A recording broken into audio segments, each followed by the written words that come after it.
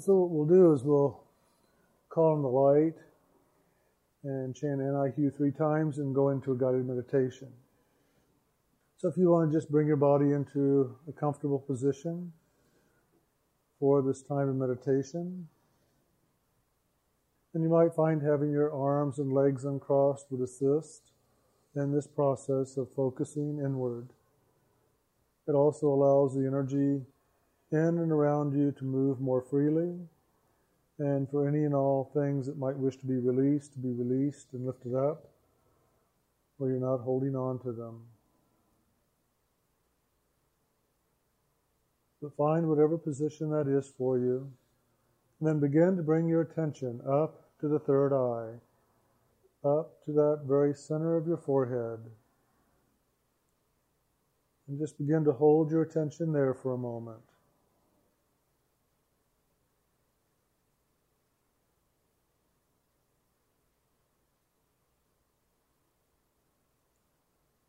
Lord God, as we look upward inside, we open to receive your grace, your blessings, your loving. We open in a way of vulnerability to the movement of your Spirit. And we ask for that Spirit to move in us and around us in such a way as to bring greater awakening and awareness in who we truly are, and for this awakening and awareness to expand into all that we do, that we truly become present in the moment and live each moment in the fullness and in the knowing of who we are as divine love. We invite you into this action, asking for your assistance and asking for your grace to go before us, assisting us in this walk as we walk through this creation and walk through this lifetime. We ask for your grace to go before us, removing any and all disturbances and distractions, and assisting us as we continue to step forward upon this path of inner awakening.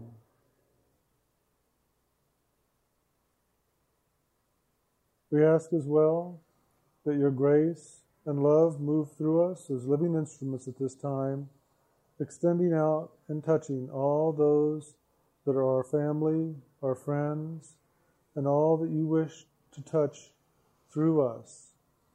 Just now, let your loving, your light, your healing and grace move in us and through us, out to all those. And assist us in understanding more about being living instruments of loving wherever we go, whoever we're with, whatever we're doing. Let us be living instruments of peace, of joy, of love. And that in this way we transform ourselves, and all that is around us is also transformed, all for the highest good. And for this we are grateful.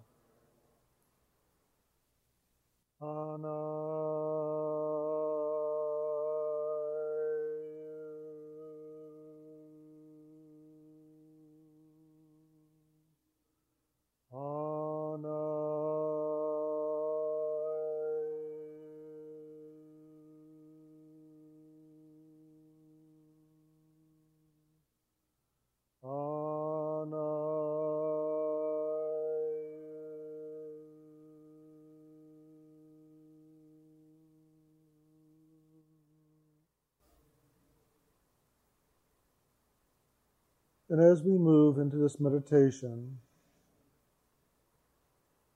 I want you to see a pathway before you. Now you may see this pathway, you may feel it, you may move into the knowing of it. Whatever the experience is for you, begin to walk this path that is before you. Let your inner senses come alive and awake. Let the inner sight, the inner feeling, the inner knower, begin to awaken and be aware of this pathway and your surroundings.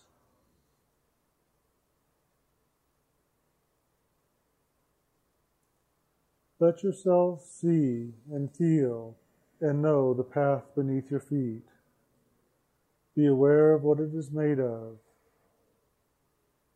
Is it sand or gravel? Is it concrete? Is it grass? Be aware of your surroundings.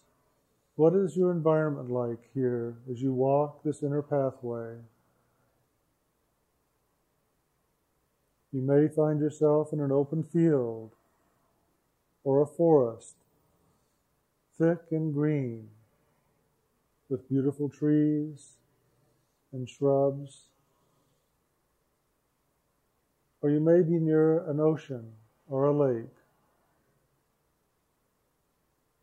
And if at this time you are not aware of anything and it seems dark and quiet and filled with nothingness, in your own creative imagination, create your inner kingdom, create your inner path.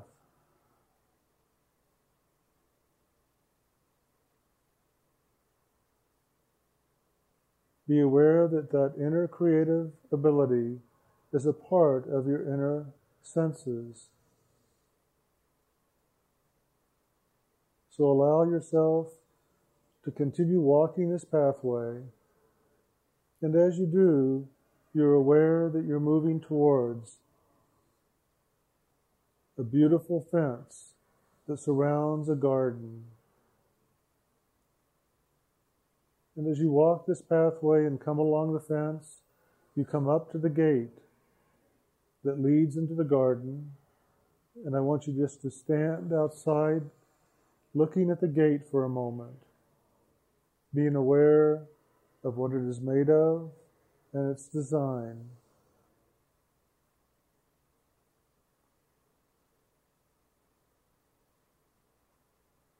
Look and see if there are symbols, designs, colors.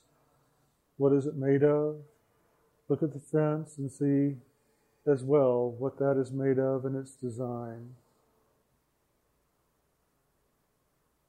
And as you begin to step forward towards the gate, an angel that is inside the garden opens the gate toward you that you might enter into this garden. Be aware of the beauty of this angelic being. Be aware of the love that is present here with this being of grace and compassion. And just share your love with this angelic presence as it shares itself with you as you enter into this garden, this inner garden of beauty and loving. And as you enter into the garden, you're aware of the many pathways that move you through the garden. Just begin to wander these paths, slowly taking your time, being aware of the beauty of the garden here. Again, let your inner senses become more awake and acute at this time. Be aware of the colors. Be aware of the fragrances. Be aware of the sensations, such as the breeze that is blowing gently through the trees. Be aware of the sounds as the leaves rustle in the breeze and the birds sing their song.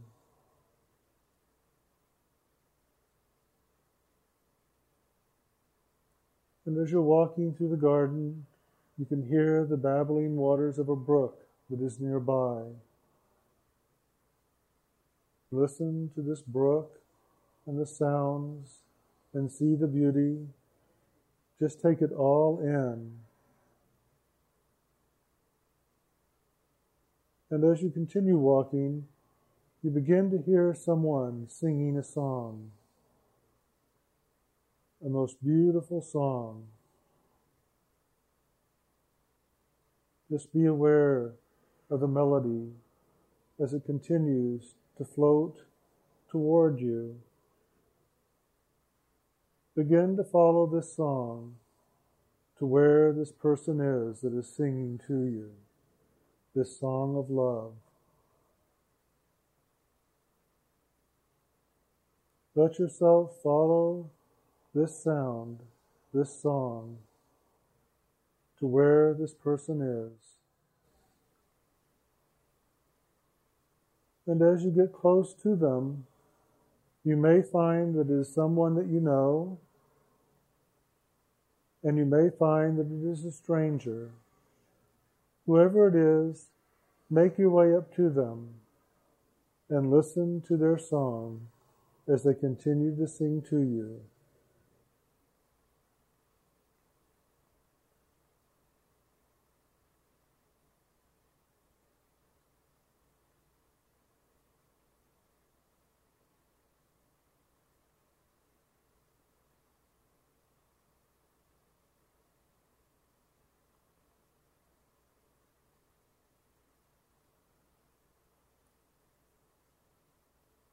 And as they finish singing this song,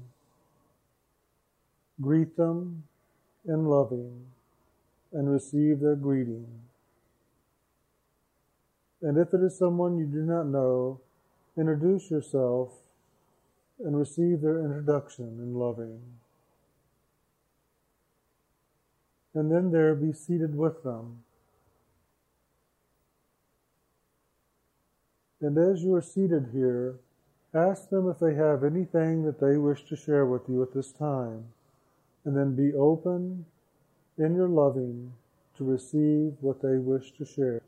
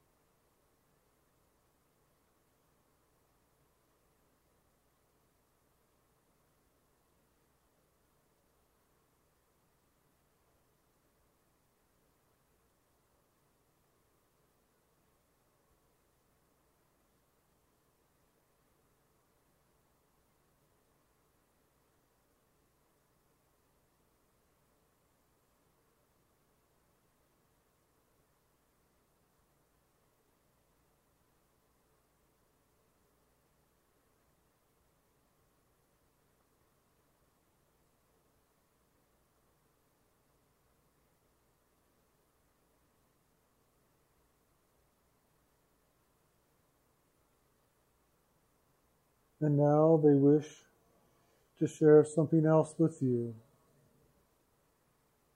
They say that they want to take you on a journey of experience. And as they do, they point up into the sky and point up to the brilliant sun that shines above.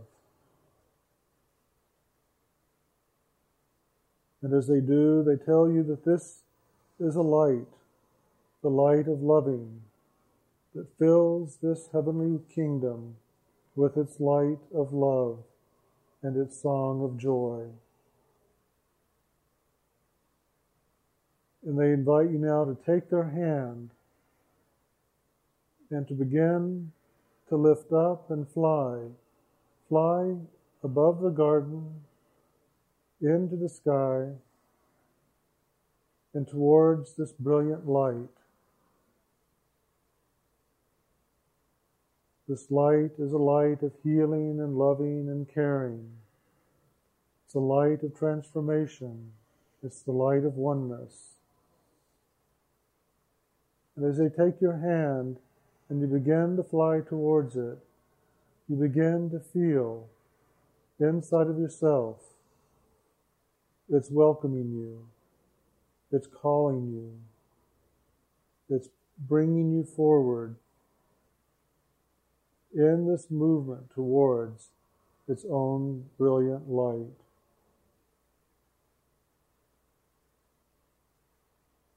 Be aware that this light is a light that is a radiant, grace-filled presence. It's warm, but it does not burn or destroy. It nurtures, it rebuilds, it restores, it renews. And as you go more and more into this brilliant light, you find yourself being renewed and restored and replenished.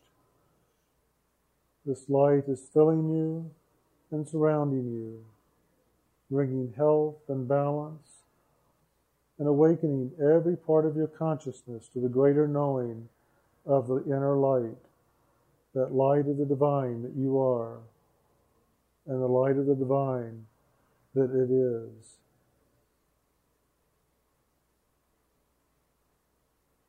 And with your friend from the garden, just go in now, into the sun, into the light, into this presence, and have experience here in this inner light.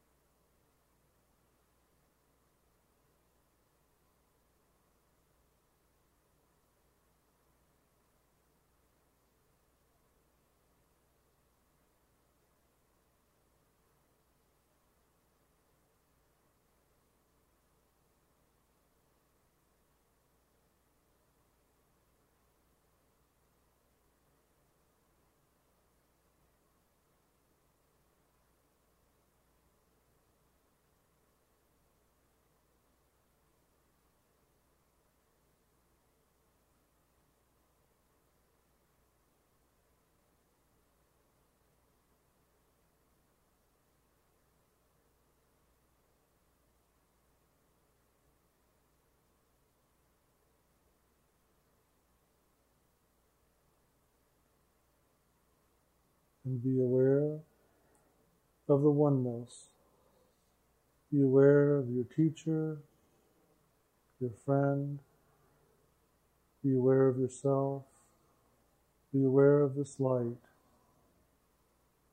Be aware that you all one in this brilliant light. Be aware that you are radiating forth the brilliance of this light of the sun that you saw up in the sky. You are now one with and radiating out that brilliant, loving light to all of creation. Just see this light radiating out now from you into all of your creation. And as this light reaches out to all that you are, all that you are creating, all that you are doing, to all those friends and family and situations.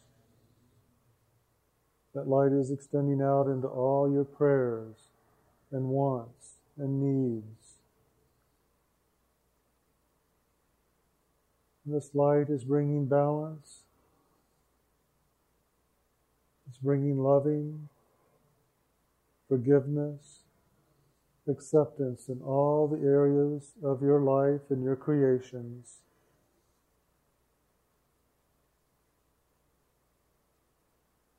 And your life is filled with this radiant light. And this light is the light of peace and quiet and ease. And your life is filled with this peace and ease. And there are no questions, there are no fears, there are no problems or concerns. There is peace, there is quiet, there is ease. And in all of this, there is fulfillment. The light of fulfillment shines forth from you now into all of you and your creations. And all is fulfilled, all is done, according to the loving light.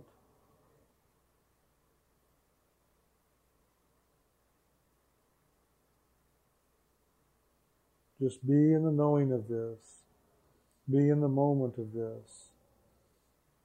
Allow it and be it.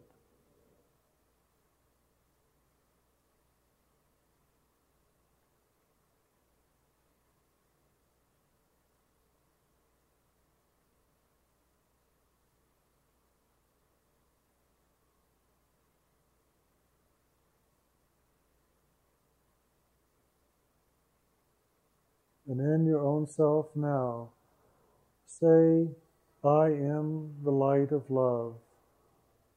I am the song of joy. I am the light of love. I am the song of joy. And wherever I go, this light shines forth, and this song is sung, so that all might see and all might know the light of joy and love wherever I go.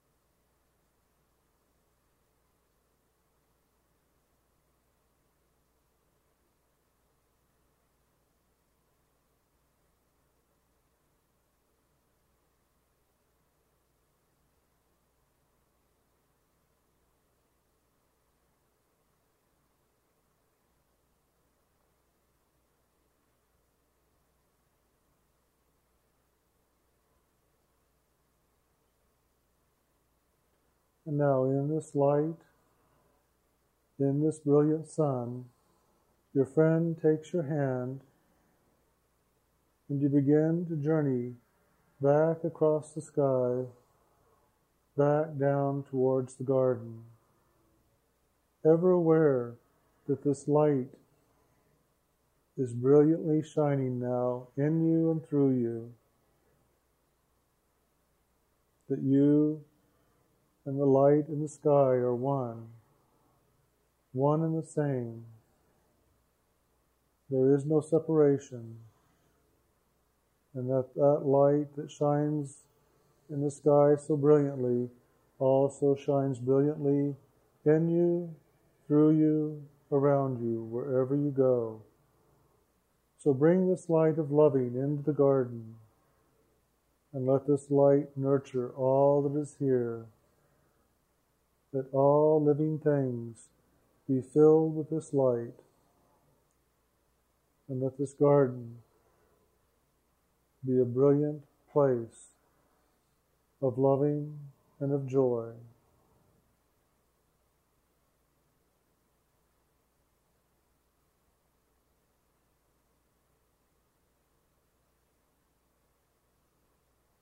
And now your friend, continuing to hold your hand, takes you through the gate as the angel opens it wide and brings you back down the path to the very center of your forehead, continuing to know that you are this brilliant light, and that this light radiates in you and through you, even as you find yourself coming back into the third eye, back into this physical body. Let this light continue to shine in you and through you, and into your body, and into the surrounding areas, and into your life in the physical.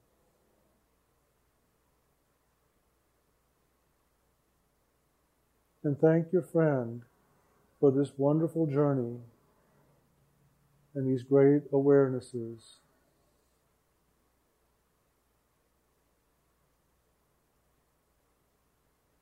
And as you're ready, begin to bring your awareness more present in this room.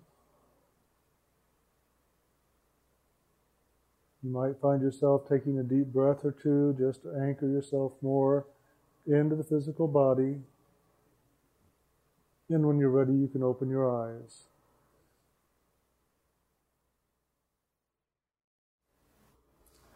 You know, it's very interesting. When we begin to walk a spiritual path, we begin to walk a spiritual journey, we think it starts at a particular point in time, when all of a sudden we walk into a particular place, or we meet a group of people, or we read a certain book, or we begin to do a certain practice. But in truth, your spiritual path began when you took your first breath in this body. That was the beginning of a spiritual journey. The Spirit in you began a new journey in this body and in this creation. And it is really about that spiritual journey that I am here to share with you about, and not the journey that often people see themselves beginning to walk when they do pick up a book or attend a class or learn a certain practice of meditation. This is about life, and this is about the experience of living that life to the fullest. And something that I have found is that oftentimes we tend to separate ourselves from certain opportunities of experience and learning, rather than moving into everything with the consciousness and awareness of opportunity. We tend to do separation and say, this is good, this is bad, this is what I want, this is what I don't want, I won't go there, but I will go there. And we often avoid where our greatest lessons rest. One thing that I have found for myself is that those things that seem the darkest, those things that I look at and I go, no, I don't want to go there, I don't want to do that, is the exact place where my greatest learning is. And if I will just allow myself to relax and to walk the journey into that area of my life, I will learn more there than I have ever learned walking on the other side of the street, where it's sunny and shiny and bright and easy. Because it is in that dark place that some of my greatest ability, some of my greatest awarenesses lie, and where I can learn the greatest of lessons. Oftentimes we will hide in our unconscious and in our subconscious those things that we want to avoid. We put it into those dark cavities in our consciousness and say, go in there and hide. I can't see you, therefore I don't have to do you. And yet that is where our lessons, our greatest lessons, reside. So in life I have found that for myself, to go in all the areas of experience and not just into those places that look fun and easy and I've done it before and I know how to do it, but rather to walk even into those places that are fearful and frightening and to do those as well. I can remember years ago when I was going to take a trip to Egypt, I started having dreams about Egypt and dying in Egypt. I began to see this one particular place in Egypt on a bus where this would happen. And I began to grow fearful about this trip, and I wanted to cancel it. But the problem was I had 93 people signed up, and I was the one leading the trip.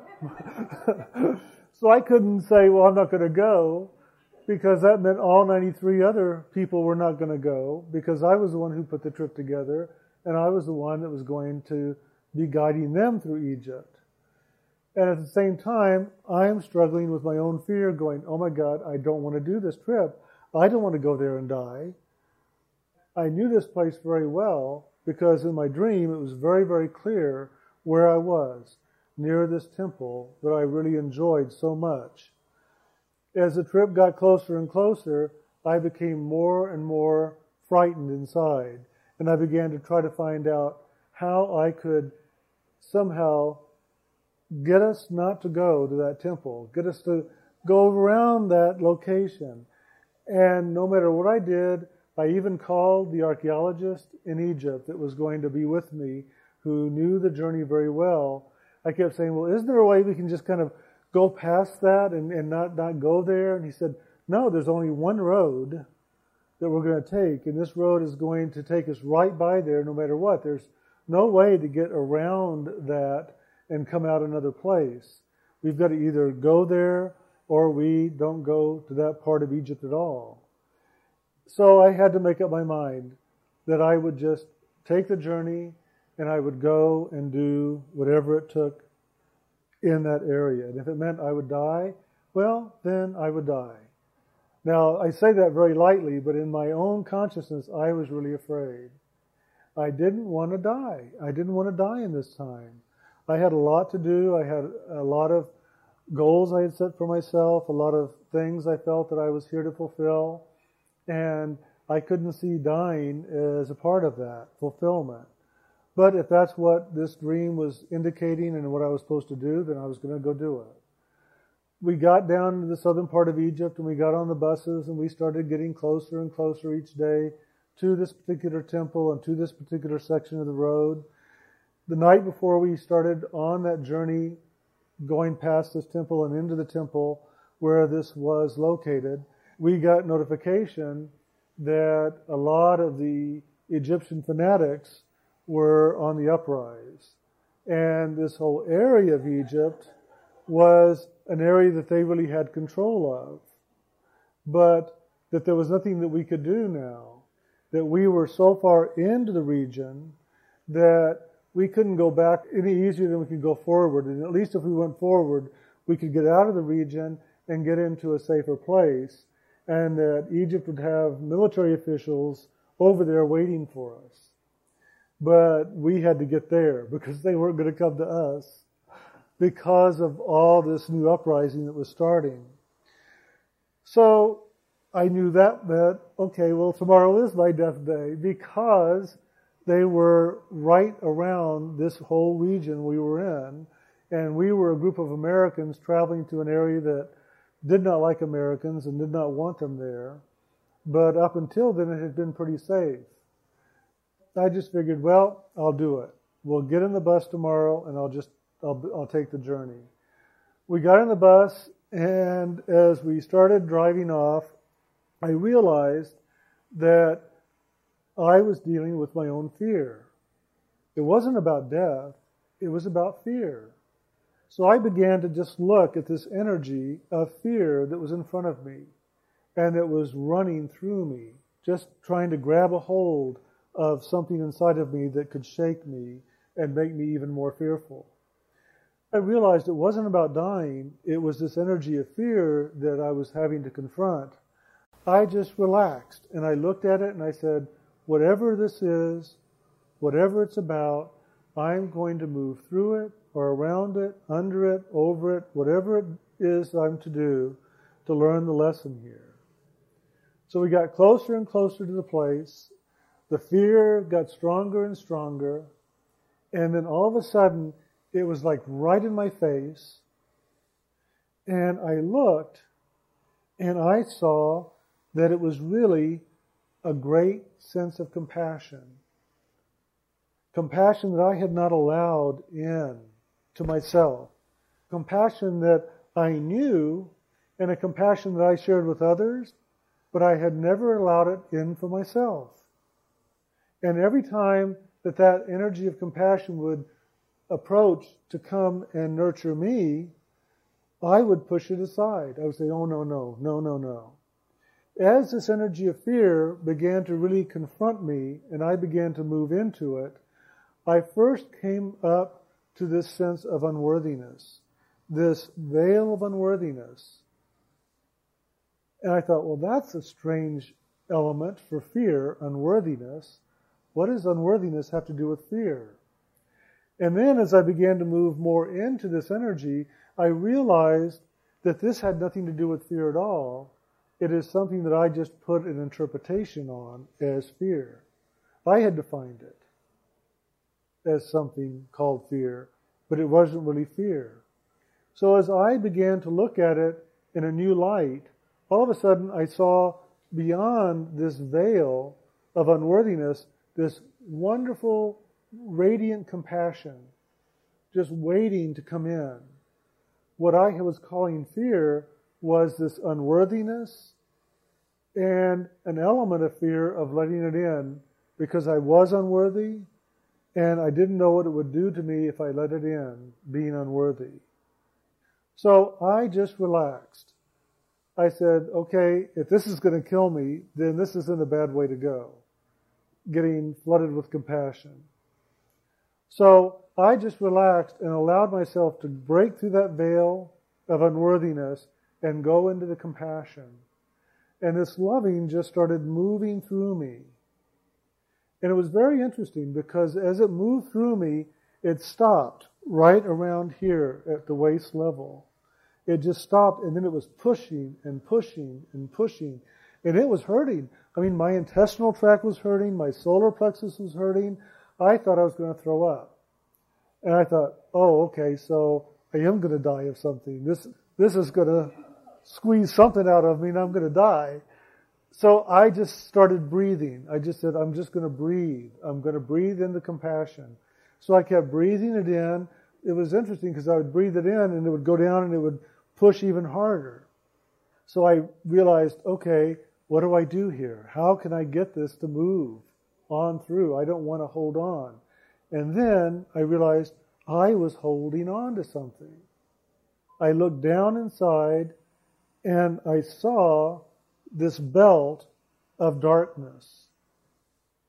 And I looked at it and it was the same thing as the veil of unworthiness.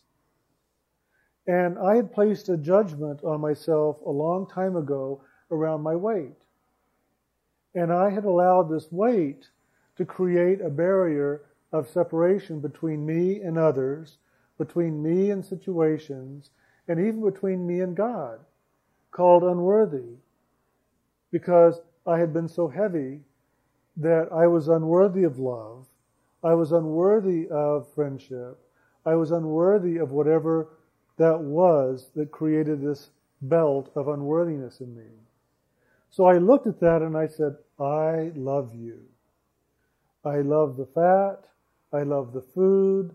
I love the weight. I love who I am. I love who I was. I love all of it. I love you.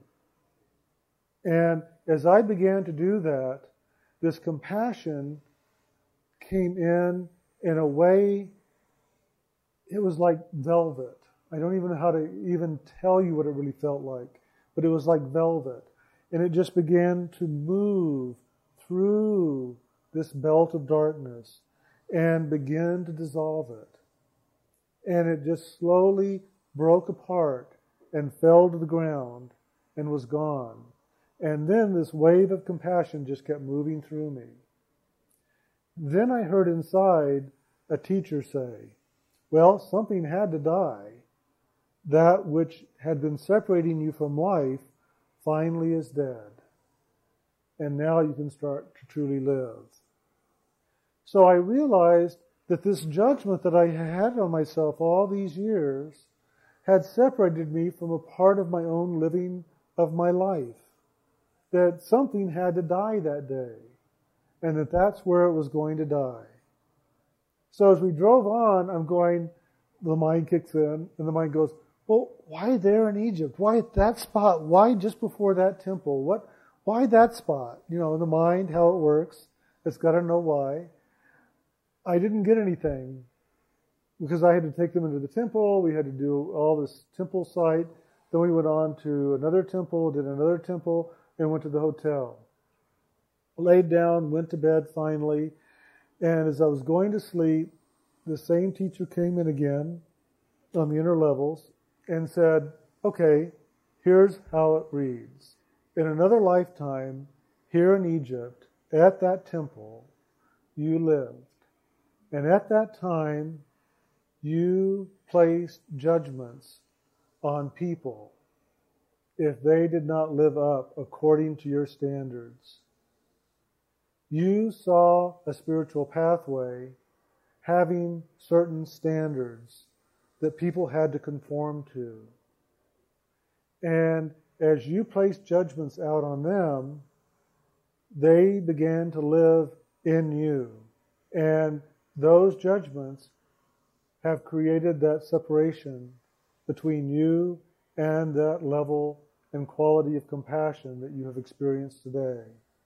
That veil of fear, that veil of unworthiness had separated you from your unconditional loving and your compassion. In all these centuries, you have been working through a lot of that which you placed on other people and living it within yourself. And this is the final element of that.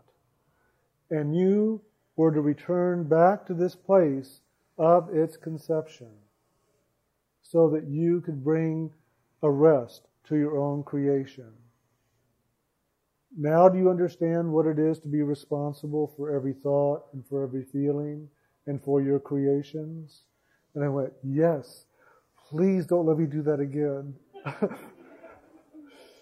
And they said, if you have this experience always in front of you, reminding you of what that is when you do create for yourself ill will within yourself and others, you will not do it again, because you will not want to go through the hell that you went through.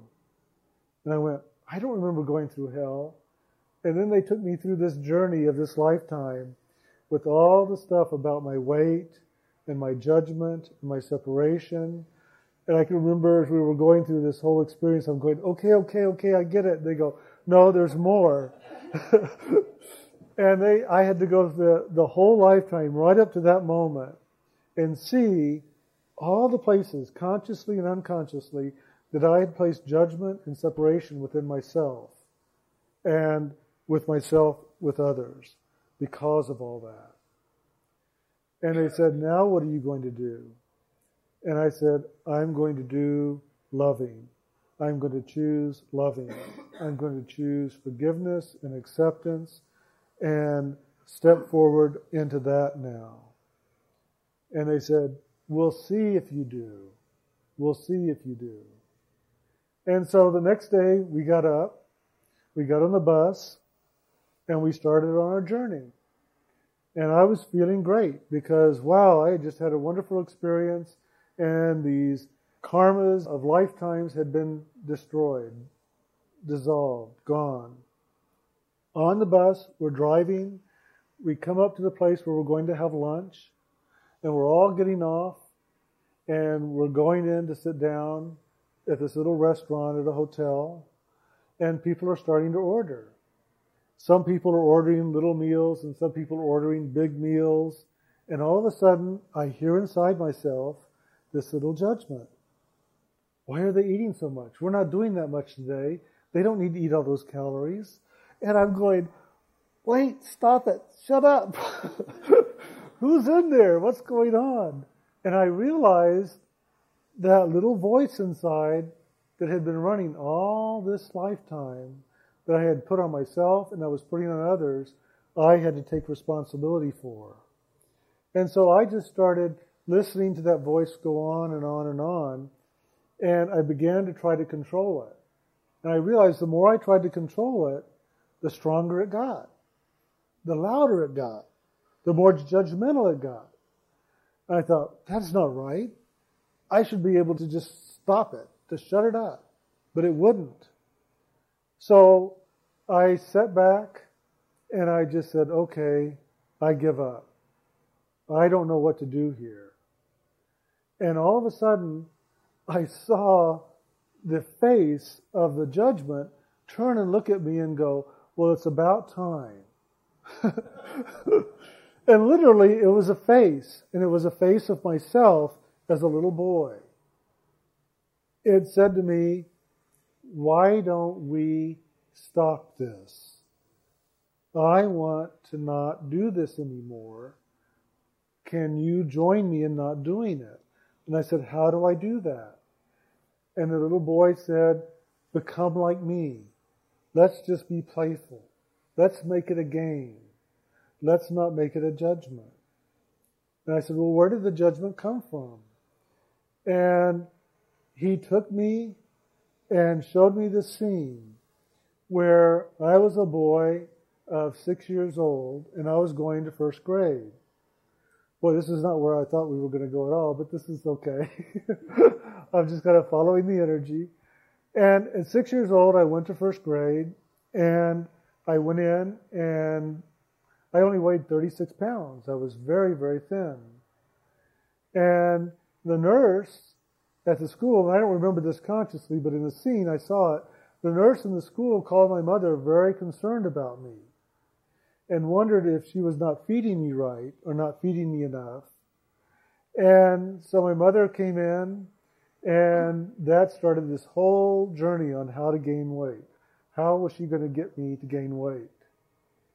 It was through her energy of her desire to get me heavier that finally, at the age of 9 years old, my consciousness shifted into agreement with her, and I gained weight.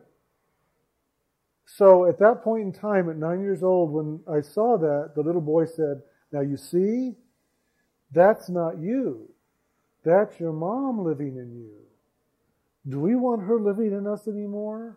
And I go, no, but I didn't know she was living in me like that. He said, now you know it. What are we going to do about it? So we began to play with it. We began to be playful. And out of that came this whole statement of acceptance, of loving my mother and accepting her just as she is. And all the things that she taught me according to what she knew best to do. And that was for my own loving and her expression of loving toward me.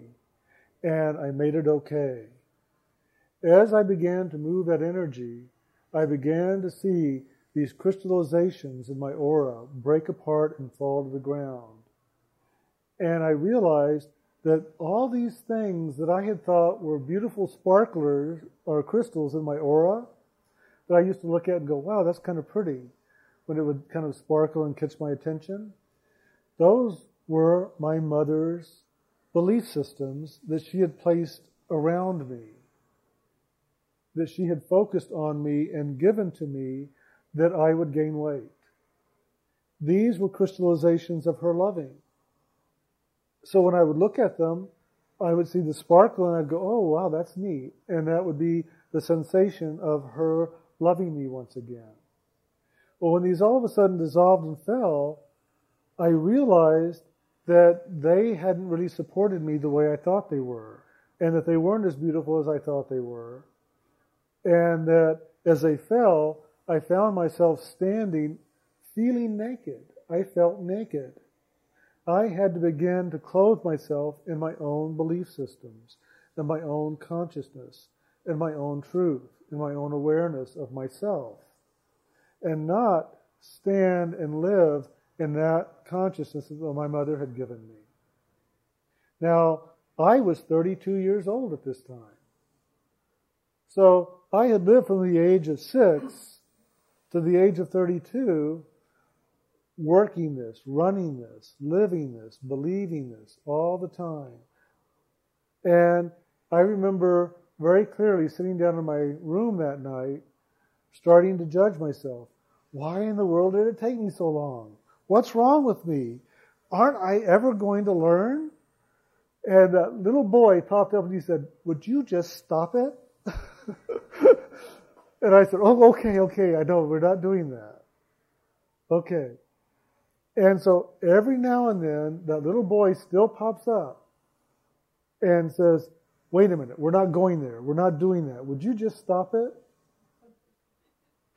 And it's interesting because a few years ago, I was moving into a new element and a new expression of my own life that has led me into this action of initiation that I'm now doing with people on a spiritual pathway.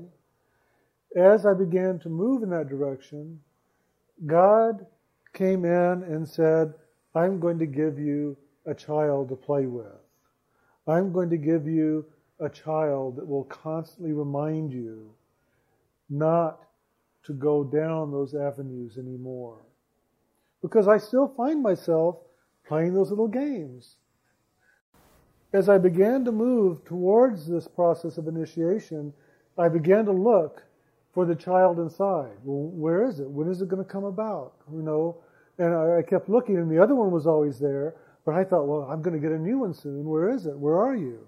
You've got another lesson to teach me. And then all of a sudden, one day, Brian shows up. And if you've been around Brian enough, you'll know that he is a little child in a big body. And all of a sudden, I have the outer child and the inner child ever present. I can't get away from it now. And I cannot live in my stuff anymore. The inner child's always there saying, stop it, don't do it, don't go there, what are you doing? If the inner child isn't there, the outer child's going, why are you doing that? We don't need to go there. You've done that already. Don't do it again. And constantly reminding me on the outer. So I now have both an inner and an outer awakening and awareness of the child ever being playful and drawing me back into the playfulness and drawing me back into the loving and letting go of those things that don't really serve the spirit. So I guess one thing I want to share with you is that just because you are walking consciously a spiritual path doesn't mean necessarily life is going to get easier or life is going to get simpler.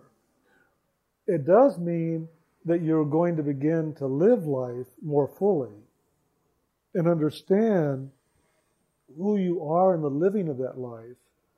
But it doesn't mean necessarily that all of a sudden, okay, now I can sit back, it's going to be easy.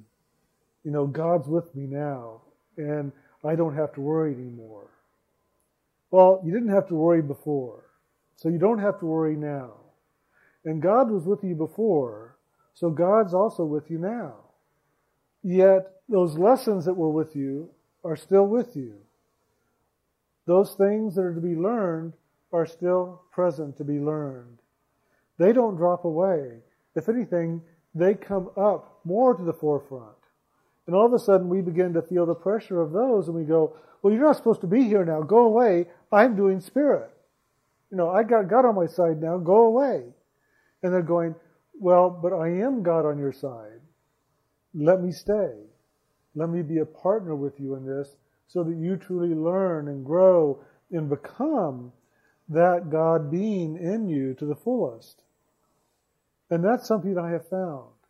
I can remember when I was 18 years old and I was working one day at the hardware store that I was working at, and I was aware of this man and woman that came in, and they were quite wealthy. They had come in to buy and pick out paint for their home that they were building. I began to be very aware that in the position I was in, I was never going to make the money that they made. He was a medical doctor. He was a surgeon. And he had a lot of money. He had made a lot of money, and he was living very well. As we were going through, looking at different colors with the designer that they had, and laying them all out with all these different pieces of material and things, and it was very interesting. They were designing the whole house. They had bought a painting, a bluebonnet painting by Porfirio Salinas, who was a very well-known artist of the time, because Lyndon Johnson really liked him, and that made him internationally known. So they'd bought this bluebonnet painting. It was a 24 by 36. I remember it very well. And they had built their whole house around this painting. This whole house was built around this painting. All the colors, everything. And their living room all focused towards this painting. The other rooms on both sides all focused you into the room and towards this painting. And all the colors guided you like a path towards it. It was just amazing what they were doing. And I actually got to go to their housewarming to see what they had done, and it really was very, very attractive. But it was amazing that they were doing this. And I couldn't believe that somebody had that much money that they could build a house around one painting that they really liked and do that. And so I remember going into judgment with myself that, I wasn't going to college, I wasn't going to ever have the education or the career, and because of that I was never going to have this kind of money. And I thought, to myself, boy, what's wrong with me? And I began to look at that at the age of 18. And I realized something very profound, that it isn't about the outer, it's about the inner. The way I found that was, I remember going into meditation that night. And really at the time I called it prayer. It was a prayer. And I was praying with God, and I was talking to God, and I was telling God how mad I was. Why didn't I have the money to go to college? Why didn't I have the smarts to be able to get the grades to go to college and get a scholarship? I began to lay it all out. And as I did, I began to see this mountain of gold, all these gold coins and bullion and everything just start appearing before me. And as it all appeared before me, I heard inside a voice. And it said, "So, you want all of this?" And I said, "Can I have it?" I remember really thinking, God's going to say yes, and I would have all this gold. Somehow it would happen. I said, "Can I have it?" And they said, "Do you really want it?" And I said, "Well, yes. I think I do. I mean, it would give me comfort and ease in life. I could do the things I want to do. I could live a life that would be joyful and comfortable. Look at that couple. Look how happy they are. Look how they've got everything that they want, and they can build a house around a painting. Why can't I do that?" Well, I would love to have the education. I would love to have the opportunity to build gold like they've got gold built up, apparently. And the voice said, "Let me show you where the real riches lie." And we flew up above this mountain of gold to the very top. And at the top was this rock. And this rock was just an old, dirty rock that was sitting on the top of all this gold. And this man walked up to the top of the mountain, and he picked up this rock, and he said, "Do you know how long I have journeyed to get this?" And I said, What? I mean, look, I mean, you could have all this gold. Why did you climb all the way up to the top of this for a rock when, look at all the gold? He says, "That's nothing. That's nothing." He said, "This is everything." He said, "When you have this, then you have the truth. Then you have it all." And I said, "A rock?" And he said, "Oh no, this isn't a rock." And he took out a knife and he stuck it into the rock and he pried it open, and all of a sudden I realized it was an oyster. And it popped open and there was a pearl inside. And he pulled it out and he said, "This is what I wanted. This is what I came up here for. It's the pearl of great price. When you have that, you don't need this mountain of gold. You have something much more valuable." And then it all disappeared, and the voice said, "So what do you want? Do you want the mountain of gold, or do you want the pearl of great price?" And I said, "Okay, I'll play the game. I want the pearl of great price." And that was the end of the experience. I woke up the next morning, went to work, but all of a sudden I had a little bit more joy. There was a little bit more something there. And she came back in to start working on the project again and picking out more things. And I had joy with her. And I sat and I talked with her as we were going through these things, waiting for her decorator to come. And she said, I wish I had a good marriage.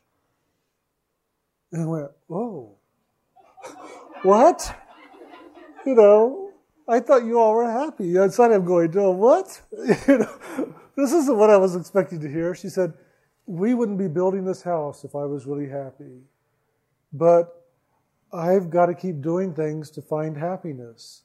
And right now this house and this project of building this house around a painting is making me happy. And he'll do whatever he can to keep me happy because he doesn't want me unhappy.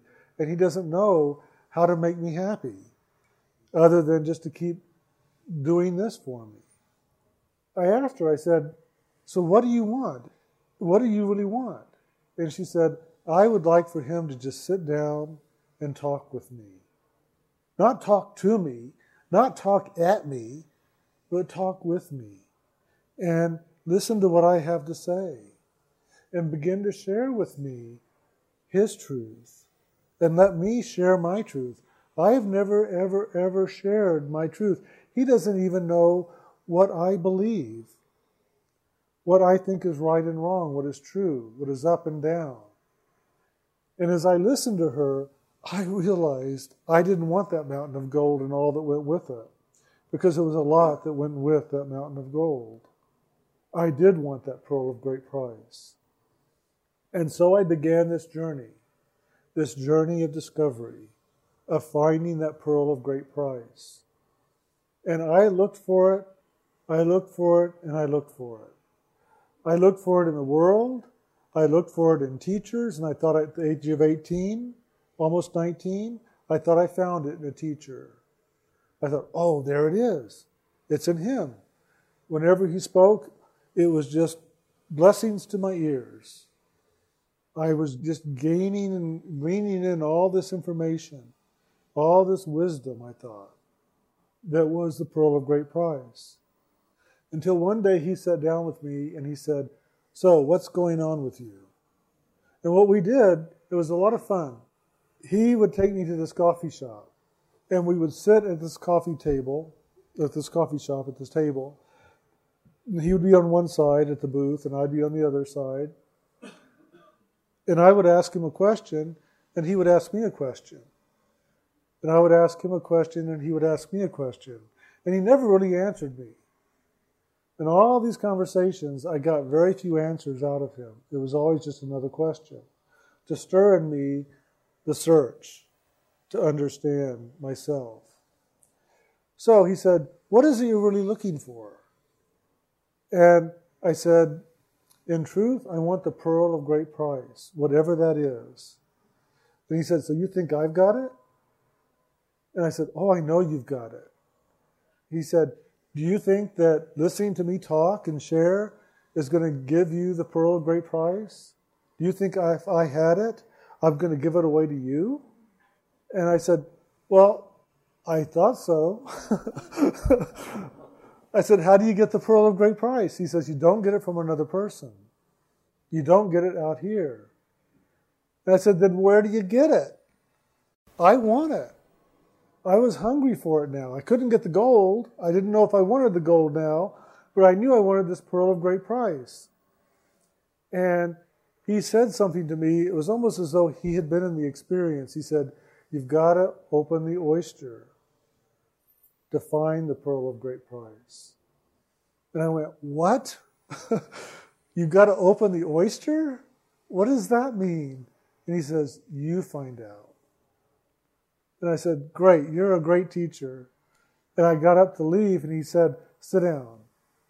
He said, I'm not a great teacher. No one's a great teacher except for themselves. You are your great teacher. Remember that. Don't look to anybody else to be your teacher. You are the one who will teach yourself through your own experience, through your own paying attention, through your own awakening. So I got up, I left, I went home, and I just sat down and I said, okay, God, we're going to talk. what is this thing about this oyster? And where do I find this oyster to get this pearl of great price? And I felt a finger touch me right here. And I jumped because I had my eyes closed. And I thought my father had come in, which he would do sometimes when I was in my prayer. But he never touched me before. But I thought, oh my God. So I jumped and I opened my eyes and nobody was there. So I thought, man, what was that? So I closed my eyes again and I went back into my prayer and I said, okay, God, where is this oyster that I've got to find to get the pearl of great price? And all of a sudden I felt a finger and I opened my eyes and there was nothing there. But I could still feel the finger. And I went, okay, whatever that's about, okay. And I closed my eyes and I said, so where do I go to find that pearl of great price? And it went 3 times. And I'm a little slow. And I went, oh, okay. So I've got to come up there. And that's where I began to understand more about this process of holding your attention here at the third eye. Now, I didn't know it termed as the third eye or the seat of the soul at that time, but I knew that that's where I was to hold my attention, and I would find the oyster. So I began to hold my attention here more as I would pray. And as I did, one day I was walking along this path, and there was this beautiful mountain in front of me. I began to walk past the mountain, and then I heard a song. And I turned back to listen to the song, and I began to follow the song, and it led me up a pathway. And I climbed, and I climbed, and I climbed until I just couldn't climb anymore. And I sat down. And I looked out over the area that I was above, and it was just beautiful. When you go inside and you really begin to have the inner journey, and you begin to really rise above these levels of this creation, you begin to see the greater beauty that really resides in the inner kingdom. And all of a sudden I began to be aware of that beauty. And I looked up and I began to hear the song still being sung high above me. So I said, okay, let's keep going. There's something up there. I've got to go find out what it is. So I began climbing once again. And as I climbed, I finally got to the very top. And as I did, I came up, and there was this bucket.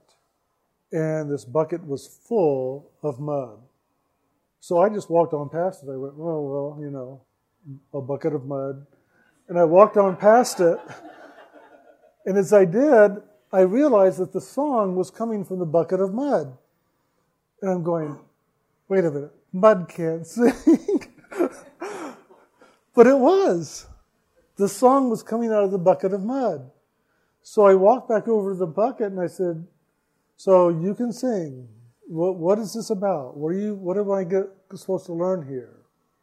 And so I sat down and I listened to the song and I looked at this bucket of mud, not knowing what to do. And at the same time I was looking at it, I had this urge that somehow I needed to reach inside and reach down into the very bottom of the mud. But I didn't want to. I didn't want to get dirty. I didn't want to feel the mud. That fear that separates us sometimes from our own experience, I didn't want to go into it. So I looked around and I knew I wanted to get to the bottom of the bucket. And I didn't know how to do it. So I thought, well, I'll pick up the bucket and I'll turn it over and I'll empty it out and I'll see what's on the bottom. So I picked up the bucket and I turned it over and I pounded it a couple of times and I let go of it. And all of a sudden, the bucket was right side up full of mud. And I'm going, wait a minute, I just turned you over. And all the time the song is still coming from the bucket of mud. So I'm going, okay, what am I going to do here? So finally I just decided I'm going to go for it. I don't know how else to get to the bottom of it to see what's there. So I stuck my hand into the mud, and as I did, it began to shine very brightly. And the mud began to clear. And all of a sudden, it was a bucket of water. And all I needed to do was put my hand into it, and it became clear. And as I looked down, as I was reaching down, there was the oyster.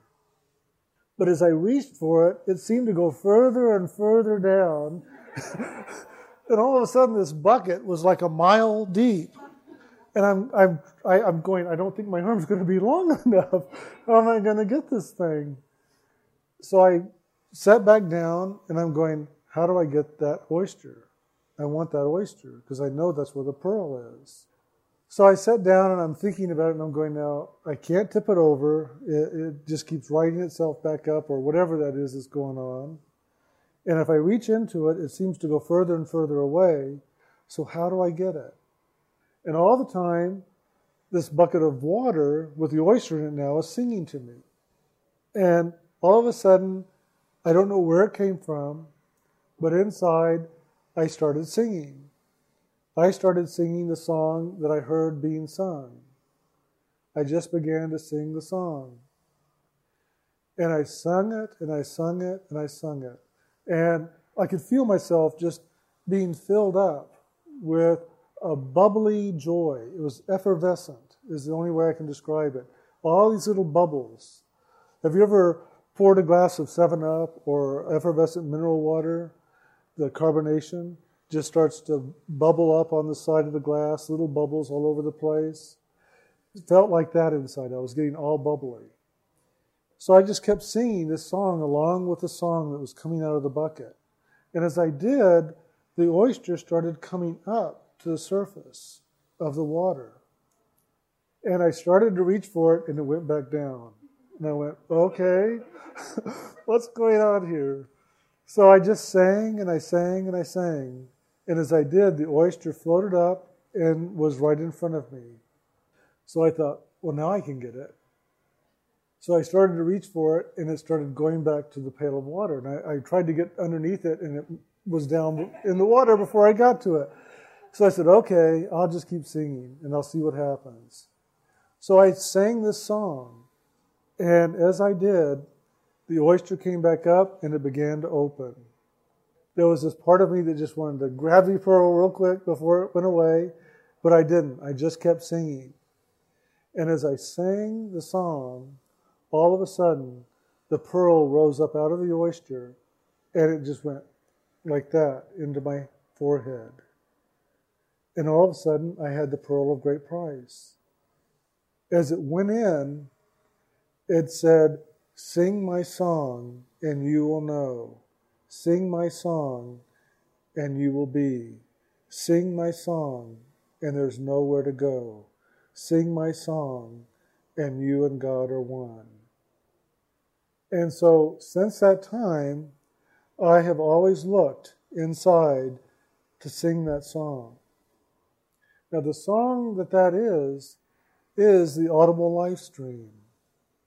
That divine melody that comes out of the heart of God, that place where we came from, is being sung eternally. And it's ever there being sung, waiting for us one day to begin to hear that great song, and for us to begin to sing that song with it, so that we can begin to go back to where we came from. It's singing that song that we hear being sung, and becoming one with it is how we get this pearl of great price, how we return back from which we came. It isn't about mountains of gold in the world, but it is about something of great value that we have inside to discover. But what we have done is we have encased that pearl of great price with many, many different layers of shell, just like an oyster. The oyster protects itself with its shell membrane outside. We, over eons of time, through many different re-embodiments, have created this shell of protection. And at first we thought that was the only way to survive, was to put this protection up and to keep making it thicker and thicker and thicker so that nothing could permeate it, nothing could come in and harm us in any way. And we found ourselves eventually blocked off from our own truth, blocked off from our own experience. And it's up to us now to begin to melt away that shell that we have created as protection. And so that means one thing: no more protection, but vulnerability. Be open, be vulnerable, be available to the movement of spirit, however it wants to move, in you, around you, however. And know that that is your true protection.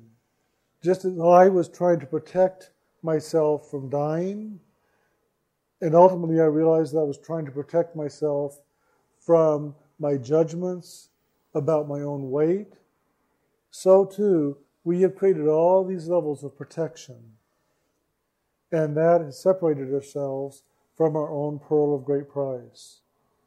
We now can begin that journey, if we haven't already, by closing our eyes and going inside and singing that song of love.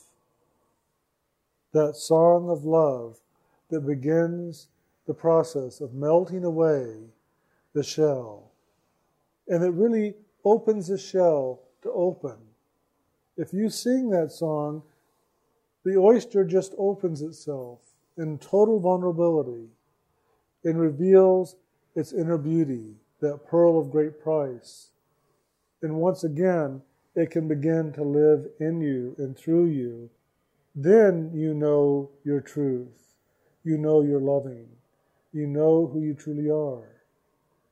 And no one can give that to you. No one in this world can give it to you. Only you can give it to yourself. And the way you do that is every day devoting some time to the divine in you. Sitting down and closing your eyes and just holding your attention here and just going, Lord, I love you. I love you, I love you, I love you. And then opening in vulnerability as that oyster opened itself to me, and allow the loving of the Lord in. And then you begin to hear the song, and you begin to sing the song of love that opens that vulnerable place inside of you, allows you to move into vulnerability that you might live that pearl of great price. So what is this pearl of great price? What does it have to offer me? What is its value? Well, it has no value in the world because it isn't of the world. It's of greater value than anything in the world because it is where your truth lies. Your truth, your loving, who you truly are, lies in this pearl of great price. And once you have that in your possession, and you know it, you feel it, you can see it, you begin to realize that that is where all knowledge, all awareness, all experience can be known. But the pearl of great price isn't a pearl. It's an essence. It's that divine spark that is your soul, that came out of God and that is returning to God. And it glistens as a pearl. And so when you see it, you might see this brilliance and this softness at the same time that a pearl offers you when you look at it. There's a smooth quality, there's a soft quality, there's a brilliance to it. And that's what your soul can look like as you approach it. That is the pearl of great price. And that is where all wisdom, all knowledge, all truth lies. And once you have that in your possession, you have it all. And then it's up to you each day, just live in that as you go through the day. And just as I said earlier, life doesn't change a whole lot. You still have the same challenges, the same lessons, the same things to go through in life that you had before you began this quest of awakening. But it's different because now you do it in vulnerability, you do it in loving, you do it in acceptance, you do it because you know that this is what you really want. This is who you really are. And then life gets a lot easier and a lot simpler. But easy isn't wealthy necessarily. Easy isn't that everything is easy in life. There may still be obstacles and challenges and difficulties, but it becomes fun. It becomes an adventure. It becomes an opportunity. And you approach things differently. And you'll know it because you'll look out into the world and you'll see people going through the same situations you are, and you see them suffering, and you're not. And then comes up this thing of, well, should I be suffering too? Am I supposed to suffer like that? I didn't remember that. When I was reading today's manual, it didn't say I had to suffer. But they're suffering, and they're going through what I'm going through, so I guess I should suffer too. I can remember when I came down with cancer, and the doctor came in to tell me that I had cancer. I had spent 9 days in the hospital going through surgery and tests and all these things. On the 8th day, he came in and said, well, I've got to tell you that you've got cancer. And we began to talk. And as we talked, I just went into acceptance. I said, okay, well, I've got cancer. Now, what do we do? What does this look like? What does this mean? What's the prognosis? What is the timeline that you see for me according to everything? And he didn't know what to do with my attitude toward it. And he started to cry. And I was comforting my doctor who had just come in and told me I had cancer because he was crying and didn't know what to do and how to comfort me or console me. When we finished talking, he left all tearful, and the nurse came in and said, are you okay? And I go, yeah, I'm fine. And she goes, what happened? I've never seen a doctor leave a room before in tears. And I said, he told me I had cancer. She didn't say a thing. She left, and she came back a few minutes later, and she says, I'm confused. She said, he told you you have cancer, and then he leaves crying, and you're sitting in here seemingly okay. And I go, yeah. And she goes, this doesn't make sense. What's going on here? And I said, I just have a different approach to life than he does. And she said, I think you have a different approach to life than all of us do. So for the next day, we spent a lot of time talking. And after that, she called me quite a lot at home to find out, one, how I was doing, but also to find out more about what is this that I was doing that made me able to accept something so graciously and easily and just move into choices of what I'm going to do and how I'm going to handle it. I learned right then and there, I don't have to live life according to how other people live it. All I have to do is live according to the pearl of great price inside of me and my own truth, and live that. That's what this pathway of sound and light is about. It's discovering where that pearl of great price is and how to sing the song that allows that oyster inside of you, that protection, to open up, to be vulnerable, and to reveal that pearl so that once again you can live the truth that you are. Don't protect, don't defend, but rather always open and be vulnerable. And you'll find that it's not always a lot of fun in the beginning, especially, to be open and vulnerable when lessons are coming at you and you want to go away, leave me alone. I don't want to hear that. Shut up. You're wrong. You don't know what you're talking about. Oh, God, I did that yesterday. What am I talking?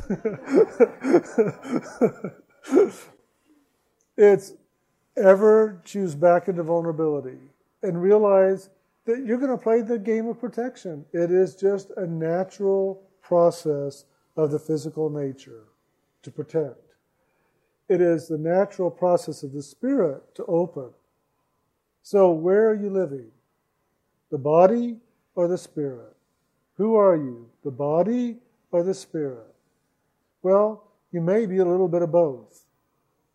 I'm sort of the body and I'm sort of the spirit, and I'm right now confused and I don't know which I am. I'm trying to be spiritual, but I'm also a physical body and I don't know how to do that. And that's fine. Experiment, play with it. See what vulnerability looks like and what it doesn't look like. And begin to choose into it as much as you can. And when somebody sits down and starts harping on you and telling you all the things you're doing wrong, that's the time to really be open and vulnerable and go, hey, tell it to me like it is. Let me hear it all.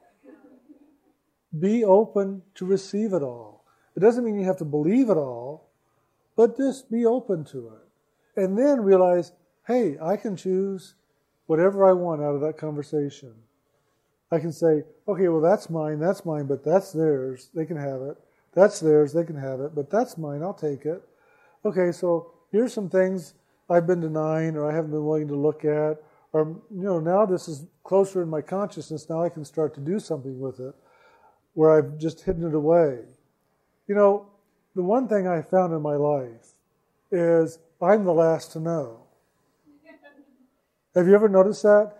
Everybody out there knows what's going on in my life. They know that I'm upset. They know I'm in trouble. They know I'm bothered. They know I'm sad. They know I'm depressed. And all the time I think, I've got this great facade up. Nobody knows what's going on.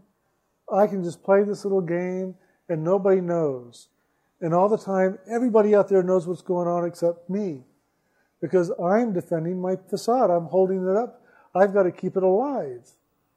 So I don't have time to pay attention to what's really going on. So that's why I'm saying be open and vulnerable to what people might have to share with you, because you might just get a revelation. And you might go, oh my God, everybody knows. Now what do I do? That facade didn't work, so I got to put up a new one. No, you don't. Tear them all down. Let them all fall apart. And just live who you are. And see where that takes you. And I can promise you, it will take you into a much better place than living behind that facade ever did. So I just invite you to begin to play this game. Let the child inside of you come alive. Begin to play with that child. Be childlike in the world. What did Jesus say? But to enter into the kingdom of heaven, you have to become as one of these children. You have to be childlike. The adult doesn't get there. The mind doesn't get there. The emotions doesn't get there. But the child of God gets there. So become a child of God again. Be open, be vulnerable, be playful, be loving, be investigative, and find out what that is to once again be the child of God. And also be aware that the pathway is an inner pathway. The inner kingdom is where you find the child of God. The inner kingdom is where you find the pearl of great price. And so sit down every day and give time for God. Give time with God. However you want to do that. Whatever way works for you. Prayer, meditation, quiet. I found that doing the path of sound and light, getting the names of God through initiation, and singing that song of love inside was the way that I got there. That I am able to walk up to the mountaintop and stay at the mountaintop. Longer and longer at every time. But you still have to come down from the mountaintop and go back out into the world and do the world. But you know the mountaintop. You have a reference point, and you can also be living there while you're here. You can be multidimensional. and not trapped just in this world. How many people today walk around this world feeling lost and alone and trapped, hoping somehow, some way, they're going to find the way out, the way to love, the way to something other than what they've got. I know I felt that, and I would not be surprised if you yourself have not felt that sense of aloneness and cut off from the truth of who you are. But be aware you're never cut off, but maybe you're looking in the wrong direction. It isn't out in the world. The definition of who you are isn't in the world. The truth of who you are isn't in the world. It's only inside. So just as I had to confront the fear of death that day on the bus, and I began to see that veil that separated me from the greater knowing of myself, that veil of unworthiness, so too you may have to come up against these veils of unworthiness, of not trusting, of not loving, of not accepting, or whatever that veil may be, and it'll be up to you just to walk on through it.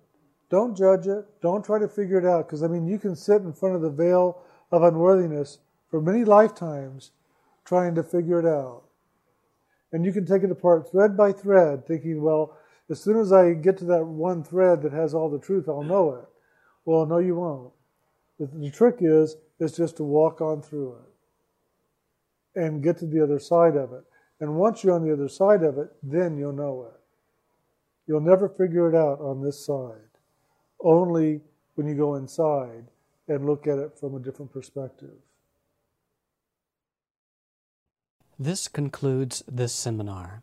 If you want to know more about Inner Light Ministries, write to us at ILM, P.O. Box 164332, Austin, Texas 78716, or call 512-306-1056.